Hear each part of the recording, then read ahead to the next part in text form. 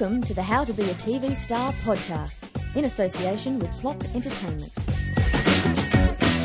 Hello, ladies and gentlemen, boys and girls. Welcome to podcast number 5. And the subject of this podcast is, where do you see me? Where do you see me? It's a question I asked when I was starting out in television, and you're going to be asking yourselves. But Derek is actually going to explain a little bit more about that. But before we move on to Derek, I'd just like to introduce myself. My name's Nick Piper. I've worked as a TV presenter for almost 10 years now, both with the CanWest Network and other networks, and I still can't believe I'm managing to get away with it.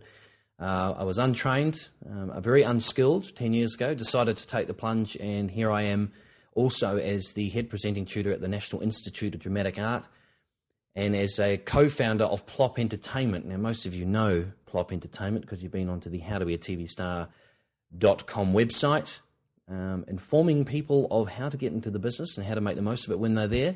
And doing it with me is Derek Sue. Hey, Nick. How are you? Yes, I'm good. How are you doing? Oh, not so bad. Not so bad at all. Lots of information. My head's throbbing. I need to get it out. Okay, well, let's get moving.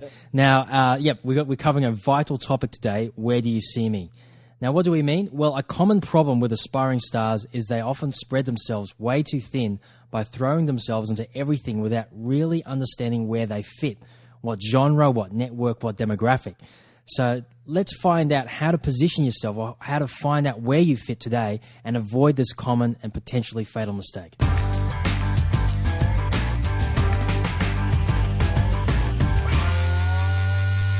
Where do you see me? Well, let me tell you one thing. This industry is far too big and far too vicious for you to simply walk through the door and say, I'm going to do anything or everything that you throw my way. As a TV presenter or an aspiring TV presenter, you are getting into a very crowded room. Well, the analogy I often like to use is you're running a marathon. There are 30,000 other people running alongside you. You have to find a way in which to get in front of that bunch. Now, believe me, if you walk through going, I'll do anything, it's very hard for an agent or a casting director to actually place you anywhere. At the end of the day, they're going to be selling you, you're going to be selling you, and you have to know what your sell is. So where do you see me, essentially, is about positioning and about cornering the market. In other words, fine-tuning your search for the appropriate presenting profile. So in other words, you turn on the television and you'll come across a wide range of TV presenters, ages, creeds, colours, the way they look, the way they act, their skill level, their expertise, and you need to find out what you are best at. Now, most aspiring television presenters make the mistake of, as Derek said, throwing their weight into every audition, tossing their hat into every ring. And I did mention in the newsletter that you would be wasting your time if you sent your lifestyle showreel to a news department. Right? If you're a serious journalist, or at least have journalist training, sure, of course, that's where you'd send it. When I started out in the industry, for those people who don't know me, I'm about 5'9", and I'm fairly stocky with sort of dark olivey skin. Now, I threw myself into every audition, and I'd end up in car ads, or at least car ad auditions, with 6'4" Scandinavian types. Now, I knew as soon as I walked in through the door, or at least as I walked through the door, that I was wasting my time. Now, I'm not giving up. There's a difference between giving up. There's a difference between being too nervous that you can't perform properly. There's a difference between not being ambitious. But an audition would take half your day. And if I'm going to an audition where I almost certainly will not get it, that's a half day wasted.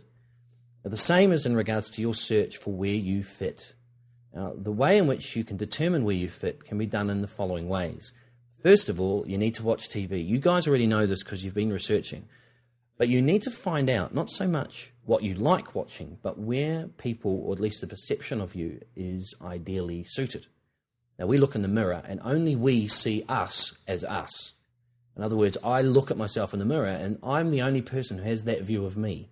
But other people have different views of me. It's important that your research incorporates neutral observation.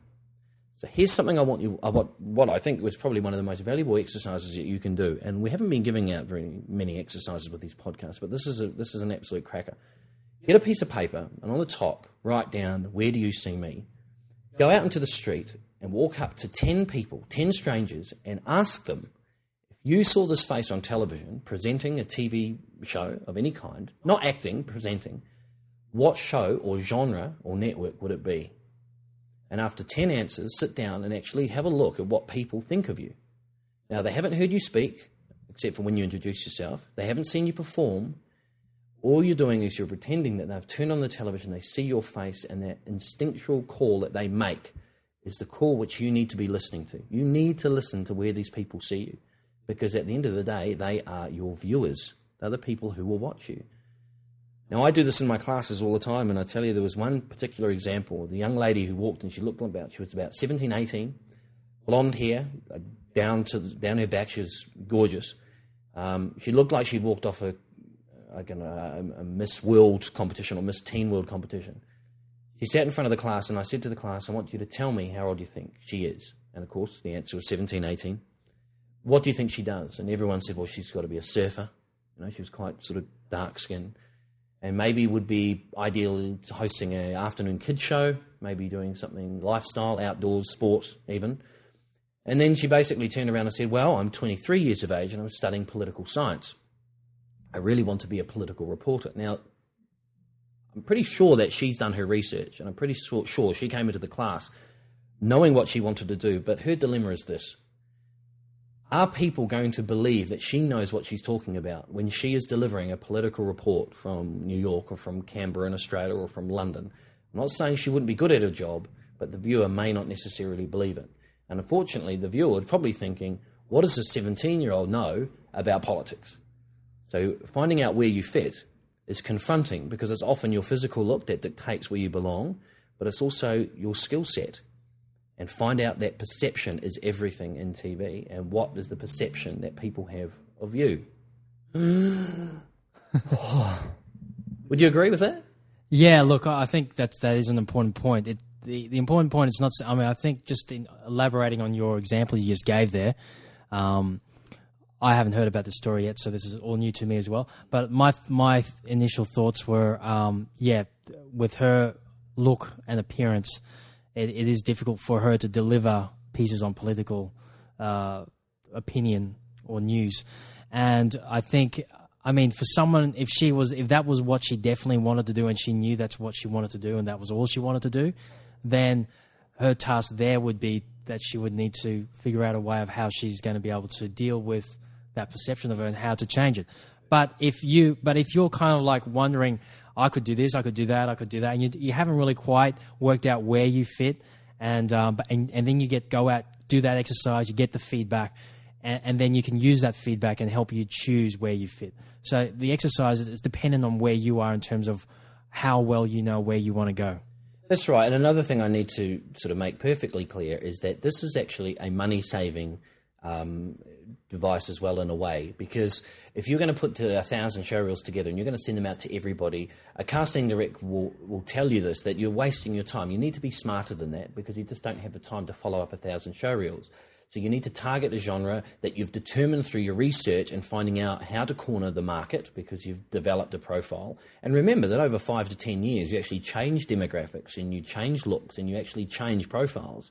But it's just going to save you a lot of hard work. And the idea is that you target a small part of the industry and concentrate all your efforts and energy on that first, and then you can branch out. And if a 17-year-old who loves political science, the perception is that she doesn't know what she's talking about, as Derek, as you perfectly said there, she needs to find a way to do it. And that way may be as simple as tying her hair up in a bun, or maybe wearing something more corporate when she's on, corporate wardrobe in terms of when she's on camera or doing her showreel.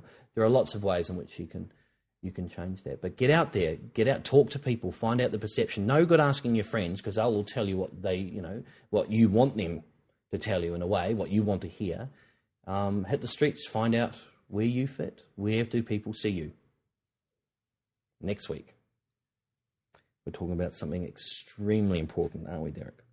Yes, we are getting into the juice of how to be a TV star, and that's getting strategic and getting your game plan together. Now it's time for the fact of the week. All right, here we go. Podcast fact. You'll never see a Channel 1 on television. The reason for this is pretty simple. Years ago, Channel 1 was removed from all television use and reassigned its broadcast frequency to mobile radios. So that frequency is never used.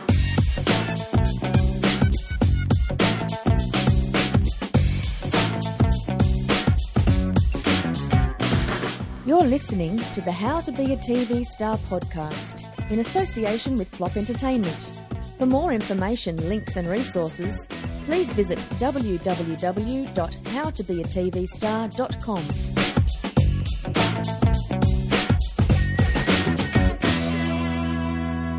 Okay, time for readers' letters. This week we have John Gordon from Auckland, New Zealand, who writes, "My friends think I'm mad trying to get into TV. Am I?"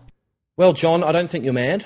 I think we all have to be a little bit mad to get in this business, simply because, look, this is a business which is based on unpredictable hours and long periods of unemployment.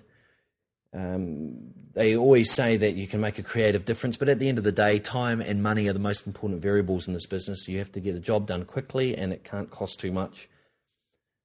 You have to be a little bit mad in this business because you're facing a rejection on a daily basis, and you're also dealing in a world which is a little surreal.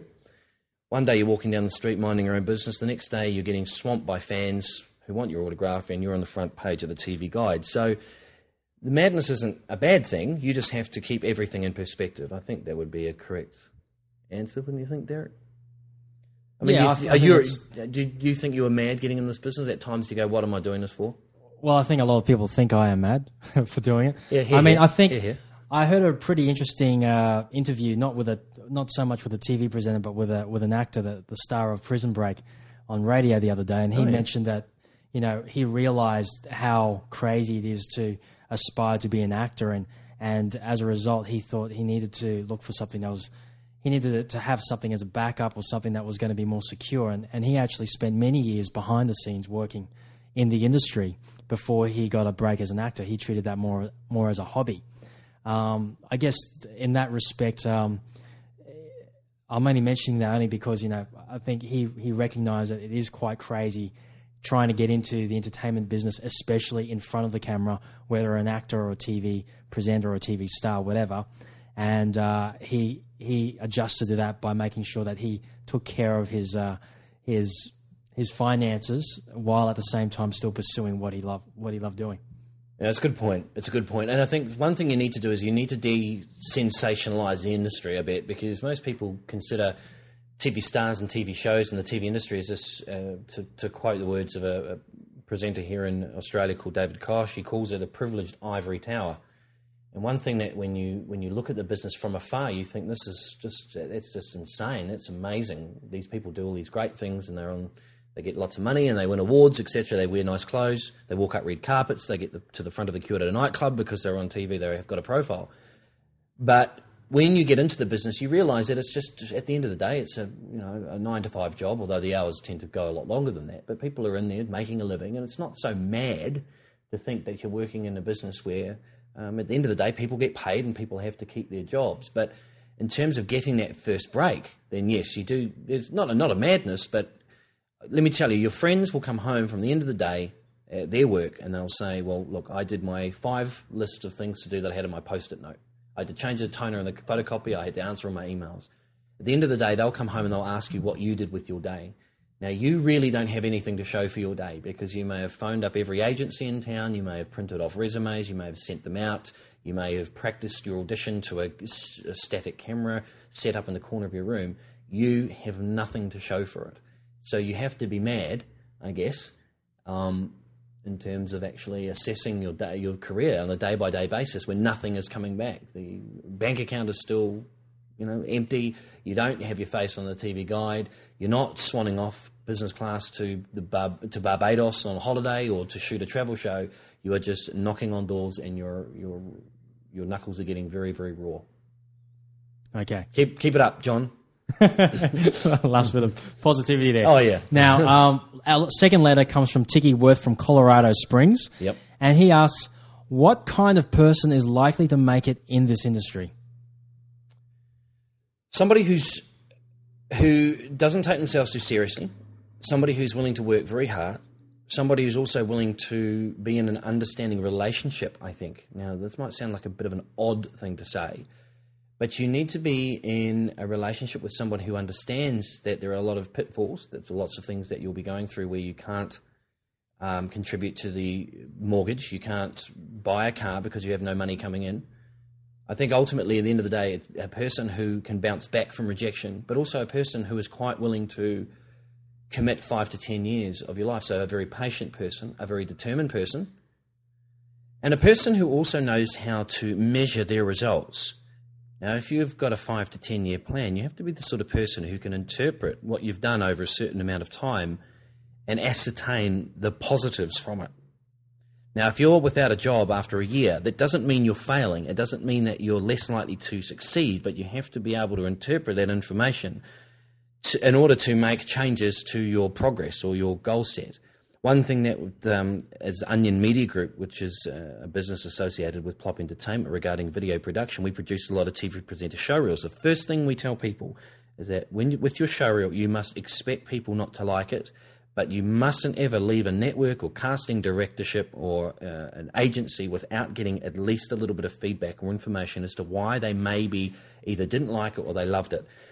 And all of that feedback that you gather, you need to put in your brain, and you need to work out what you can use that is going to benefit you in the future.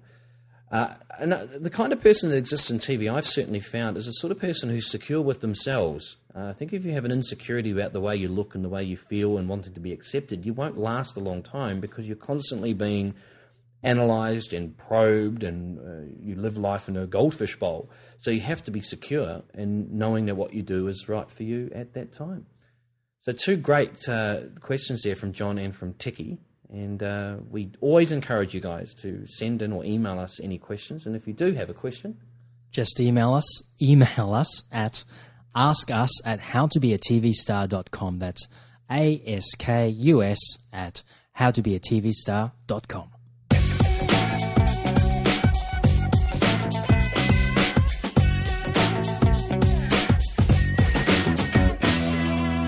Okay, for those of you who have been listening from the very beginning, you would have known that we've had a special pre-launch offer for our How to Be a TV Star home study program. Over the last couple of months, we've actually completed the program, so it's now available, and we are launching it this month. So in celebration of that and great relief that we've finally completed this fantastic product, we're offering a special launch offer. So just go to our website at howtobeatvstar.com and you'll be able to find out all the details about the offer and the products and how it can help you to fast track your success in TV. Well, that's it for another podcast, podcast number 5. I hope you're enjoying these because Derek and I absolutely love putting these together. They are great fun, and it really does feel as if we can connect with our audience without sounding like a cheeseball. Thanks very much for listening. Good luck again with your TV careers. Put all the information you've read in the newsletter and you've heard in this podcast into action. That's the most important thing. From me, Nick Piper, it's goodbye. And from me, Derek Sue, it's also goodbye. See you next time when we talk about your game plan. You've been listening to the How to Be a TV Star podcast in association with Plop Entertainment. More information, resources and links can be found at www.howtobeatvstar.com.